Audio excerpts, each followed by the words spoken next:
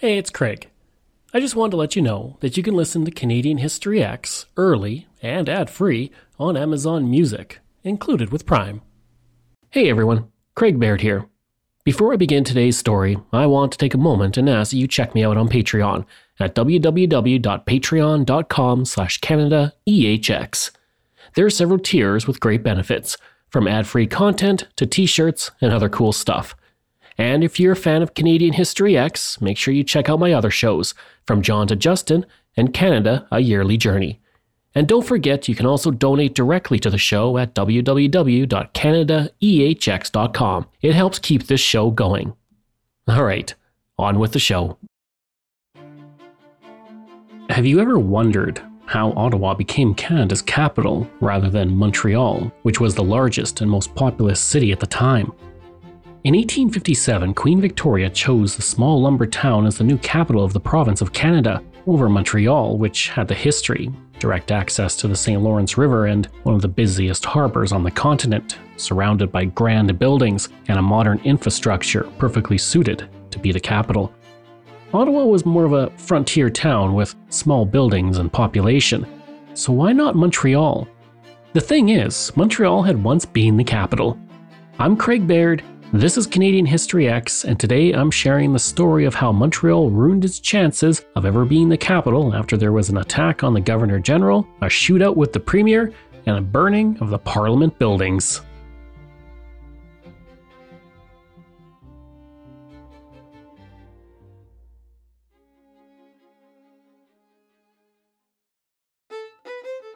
In the 1840s, Canada was taking its first baby steps towards Confederation. We often think of our road to nationhood as smooth, with signing of papers and a handshake. That's what happened in 1867, the year we became a nation, but it's not the whole story of how we got there.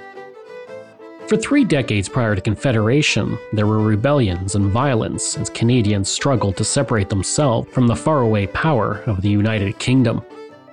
After the War of 1812, Canadians began to feel a sense of pride in their successful resistance to an American invasion, and there was a growing call for political reform spreading from Lower Canada to Upper Canada. The citizens wanted to govern themselves. Lower Canada, which is now Quebec, had the strongest call for reform because for decades, the majority population made up of francophones came to resent the power the anglophones, a minority, had over them. At first, they tried to bring change through political means, as the concept of responsible government emerged. Responsible government is one that is accountable to the people, not the monarch, based on the Westminster system of a parliamentary democracy. In Canada, it depends on the support of an elected assembly, so francophones drafted petitions, resolutions, and protested for responsible government. But it went nowhere.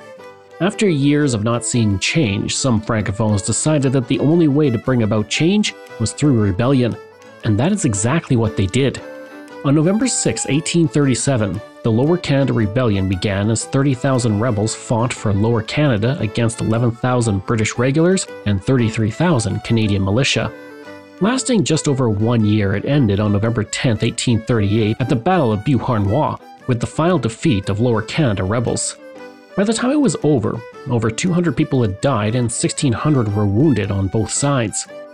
Upper Canada, inspired by the Lower Canada rebels, also took up arms in December 1837 in the Upper Canada Rebellion, which was defeated in less than a month.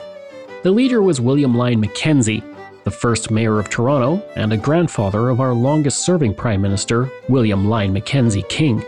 I will be covering the Lower and Upper Canada Rebellions in much more detail later this year. For now, what you need to know is that following these events, the British government dispatched Lord Durham to investigate. His report in 1839 recommended that Lower and Upper Canada be united into one as the province of Canada and ruled by responsible government. On February 10, 1841, the two Canadas became one, but it was divided into Canada East and Canada West, but a responsible government was not implemented. The Governor General answered only to the British government, not the Province of Canada Parliament or its people. The first capital was in Kingston, albeit temporarily, and a vote to make it permanent was rejected in 1842, and a new city had to be found. Montreal was recommended as the suitable choice since it was the largest city, and in 1844, it became the capital. To prepare, Architect John Ostel renovated St. Anne's Market in Montreal to serve as the Parliament building. Built in 1832, St. Anne's Market was a 100-meter-long Georgian-style building that housed the first indoor market in Montreal. Underneath were the first enclosed sewers in Canada. As part of the decision to make Montreal the capital, 23,000 books from the Parliamentary Library, Legislative Assembly, and Legislative Council were moved from Kingston to Montreal. But in the background, a political crisis was brewing. The British Parliament had recently passed the Canadian Corn Act, which favored Canadian wheat and corn in English markets by reducing duties. This upset farmers elsewhere in the British Empire, and they pressured the government to repeal the act. That happened in 1846 and immediately caused a recession in Canada as the corn and wheat market dried up. The Canadian government pressured the Colonial Secretary Earl Grey to have the United Kingdom negotiate lower duties on Canadian products going into the United States. This was a growing market, and lower duties would allow for more profit for farmers and merchants. When the United Kingdom refused this, the political crisis deepened as property values fell and bankruptcies grew. With the growing tension, the province of Canada set up a commission to determine if residents of what was previously Lower Canada were owed any damages from the rebellion. Released in April 1846, the report stated that only those who did not participate in the rebellion were owed. The report gave a figure of £241,965, but stated it did not expect more than £100,000 to be awarded after claims were investigated further. On June 9, 1846, the Assembly of the Province of Canada authorized only £9,986 to be awarded, but before anything else could be done, the province headed into an election. The ruling Tories were out, and the Reformers were in. Robert Baldwin and Louis Hippolyte Lafontaine became co-premiers of the province of Canada. Baldwin managed Canada West, Lafontaine managed Canada East, and they agreed to work together to bring responsible government to Canadians. In February 1849, Lafontaine introduced the Rebellion Losses Bill to further compensate residents of former Lower Canada who were caught in the crossfire and suffered property damage during the conflict. Lafontaine saw it as a way to heal wounds left by the rebellion and show French Canadians they were treated equally by the government. The Tories, who were in opposition, did not see it that way. They saw it as a sign of French domination, and they did not want to pay those they saw as being disloyal to the crown. Tories Henry Sherwood and Allan MacNab charged that the bill was an insult to loyal subjects. The heated debate on the bill began on February 13, 1849, and more than once it turned from verbal attacks to physical attacks between members of the Assembly. William Blake, the Solicitor General, said the Tories were the true rebels. When asked to apologize, he refused and a fight broke out in the spectator gallery. Blake and MacNab then came to blows and had to be separated.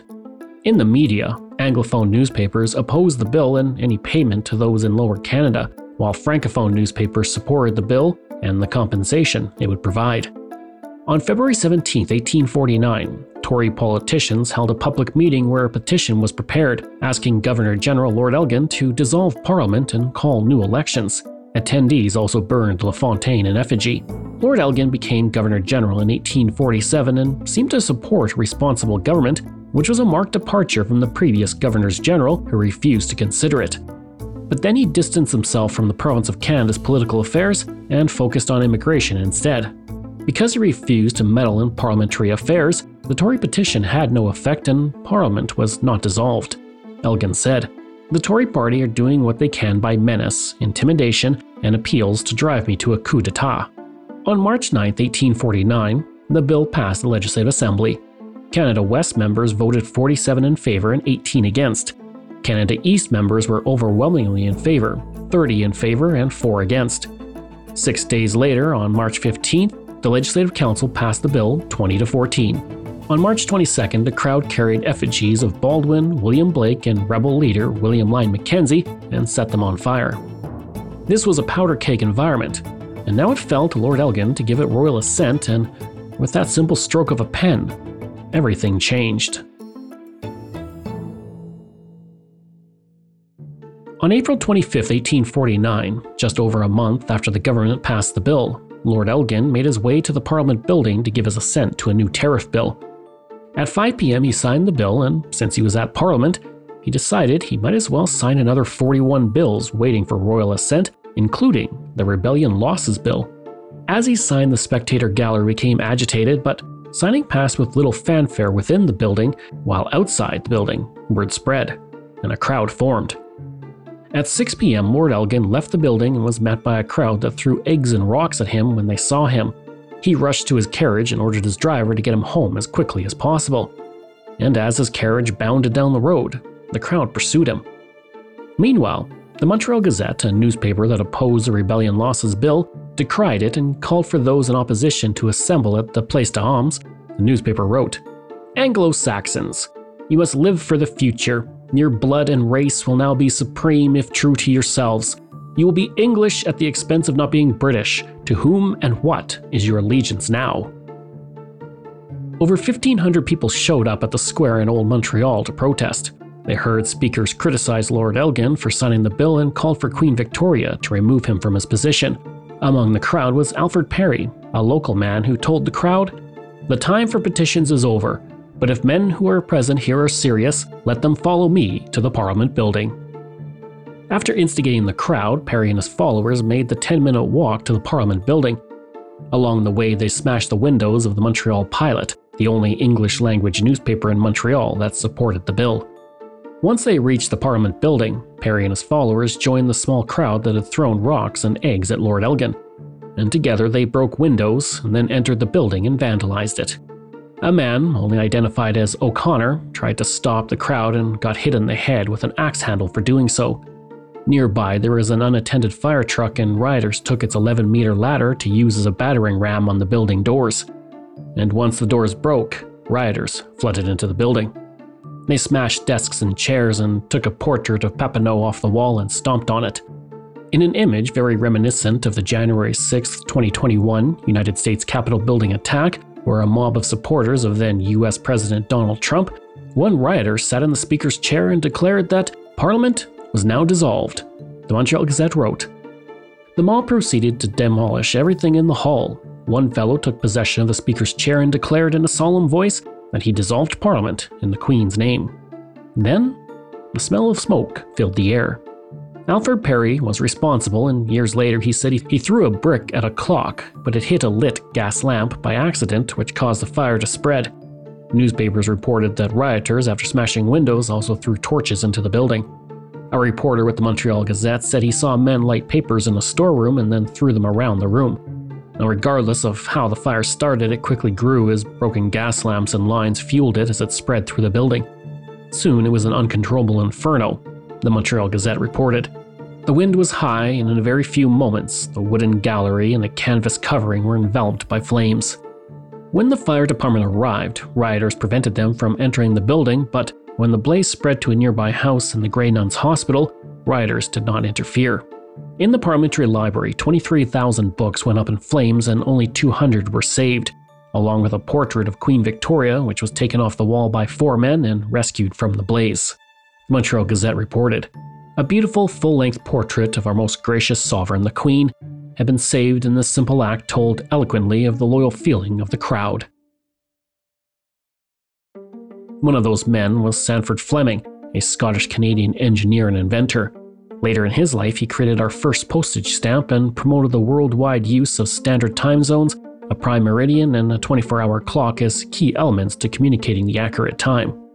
Meanwhile, the Parliament building burned to the ground, and losses were estimated to be about $400,000.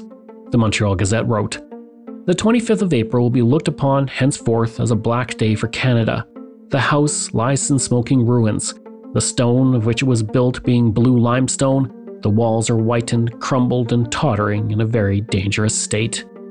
On April 26, the arrests were made. Among those incarcerated were James Freers, the publisher of the Montreal Gazette, William Mack, the secretary of the British American League, Hugh Montgomery, Augustus Heward, and Alfred Perry. Soon after, Attorney General Louis Hippolyte Lafontaine ordered that the men be released to lower the tension still brewing in the city. The evening after the blaze, rioters returned to the streets and vandalized the homes of politicians who supported the Rebellion Losses Bill, including Lafontaine's home and stable, which was set on fire. The fire spread and destroyed much of Lafontaine's library before it was brought under control. LaFontaine's counterpart, Robert Baldwin, was also a target. Rioters vandalized one of his boarding houses even though he didn't participate in the debate over the bill. Tory opposition saw that things were also getting out of control, and on April 28th, a group of Tories convened a Friends of Peace meeting where they attempted to soothe followers by petitioning Queen Victoria to remove Lord Elgin from office. That same day at 6 p.m., over 800 men, mostly francophones, showed up at the armory to receive weapons as the government called for a special police force to keep the peace. A group of rioters arrived soon after and threw rocks at them. The newly armed police force fought back and injured 3 rioters. General Charles Gore, who had fought at the Battle of Saint-Denis during the Lower Canada Rebellion, stepped in to calm rioters by swearing that the new constables would be disarmed by the next morning. He kept his word, and less than 24 hours after it was formed, the new police force was demobilized. Over the next 2 days, people looked for someone to blame for the fire and subsequent riots, and Lord Elgin became the scapegoat for the Thistle Society and St. Andrew's Society, who both struck his name from their list of benefactors. The Montreal Gazette reported, "They have no sympathy with his actions and regret that he should hail from Scotland." On April 30th, Lord Elgin left his home to attend a meeting at the Legislative Assembly at its new and temporary location. As he journeyed through the city, people threw rocks and eggs at his carriage. Upon arrival at the Legislative Assembly, Elgin and the other representatives had to enter the building under an armed escort. After the meeting, Lord Elgin made his way home as protesters again threw rocks at his carriage, and a man sitting with the driver was struck in the head and seriously injured. Waiting for the violence to stop, Lord Elgin spoke to Colonial Secretary Earl Grey and asked that he be removed from his post. But Earl Grey refused because he felt that agreeing to the rioter demands would only encourage future unrest. For the next month, Parliament dealt with the aftermath of the Parliament fire, and the first order of business was to get the government out of Montreal. On May 19th, Henry Sherwood, a Tory politician, put forward a motion to have the capital alternate between Toronto and Quebec City, which was approved by a vote of 34 to 29. Montreal's time as the province of Canada's capital had come to an end. But that, not quite the end of the troubles for the city. In August, several arson suspects were rounded up by police, which sparked new riots in Montreal. On August 18th, the mob attacked the home of Louis Hippolyte Lafontaine, but this time he was alerted beforehand and had friends on hand to defend his home. In the small skirmish that ensued, a young blacksmith named William Mason was killed. When an inquest was held days later into Mason's death, rioters set fire to the building, but the fire department was able to respond quickly and save it. There were now calls for Lord Elgin to call in the army to restore order. But Elgin refused, as he believed it would only inflame more riots. And this choice was a relatively new concept for the time, but it worked. Over the next few weeks, the fury of the mob slowly died down, and things went back to normal in the former capital.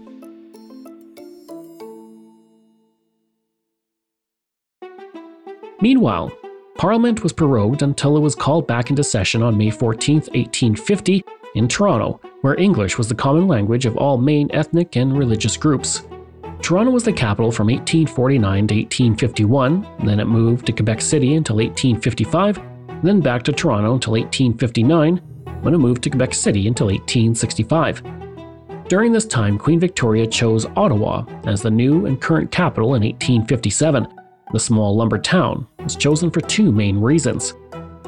The first was that it was isolated and far from the American border, as living veterans of the War of 1812 still remembered and were concerned about an American invasion. The second reason was logistical. Ottawa was halfway between Toronto and Kingston, and Montreal and Quebec City. The first stage of construction on the Parliament buildings in Ottawa was completed in 1865, just as the final session of the last Parliament of the Province of Canada was held before Canadian Confederation in 1867. Construction of the present library began a few years earlier in 1859. George Bartholomew Faribois was hired to rebuild the collection and spent 2 years and £4,400 to purchase new volumes in London and Paris. The collection arrived in Ottawa in 1866, and the library was completed in 1876 when the 47,000 volumes, including several donated by Queen Victoria, were installed. The site of the Parliament building in Montreal became a market again, but that was destroyed by another fire in 1901. Eventually, it was turned into a parking lot, but since 2010, the lot has been the site of an archaeological excavation which has been unearthing artifacts lost during the 1849 fire. Robert Baldwin and Louis Hippolyte Lafontaine continued to serve as co-premiers of the province of Canada until 1851. Baldwin died in 1858, and Lafontaine died in 1864. Neither man lived long enough to see Canadian Confederation. As for Alfred Perry, the man who supposedly started the fire, he went on to become, very ironically, the fire commissioner for Montreal. He passed away in 1900 at the age of 80. And while the Parliament building fire robbed us of many books and papers now lost to history, it also may have preserved just a few.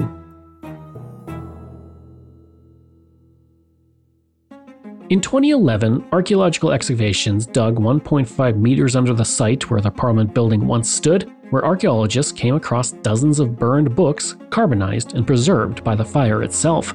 This allowed historians and archaeologists to get a glimpse into the books from 200 years ago. They also found 2 sealing stamps, one from the Council Library and one from the Legislative Assembly, along with many items used by the government of the province of Canada.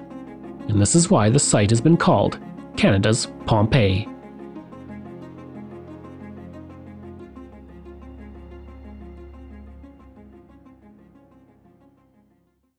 I hope you enjoyed that episode and our look at the Montreal Parliament Fire. This show is researched, produced, and written by me, Craig Baird, with the help of Dila Velasquez. Audio production and design by Rosalind Kufor. If this is your first time listening and you like what you heard, please take a moment and give us a 5-star review to help other people find these amazing stories. And there are so many for you to sink your teeth into. If you enjoy this podcast, then please check out my other podcasts, From John to Justin, Canada, A Yearly Journey, Pucks and Cups, and Canada's Great War. We love hearing from you, so if you have a show topic you want me to cover, email me at craig@canadaehx.com. Or stop by my website and social media. I'll include all of those in my show notes.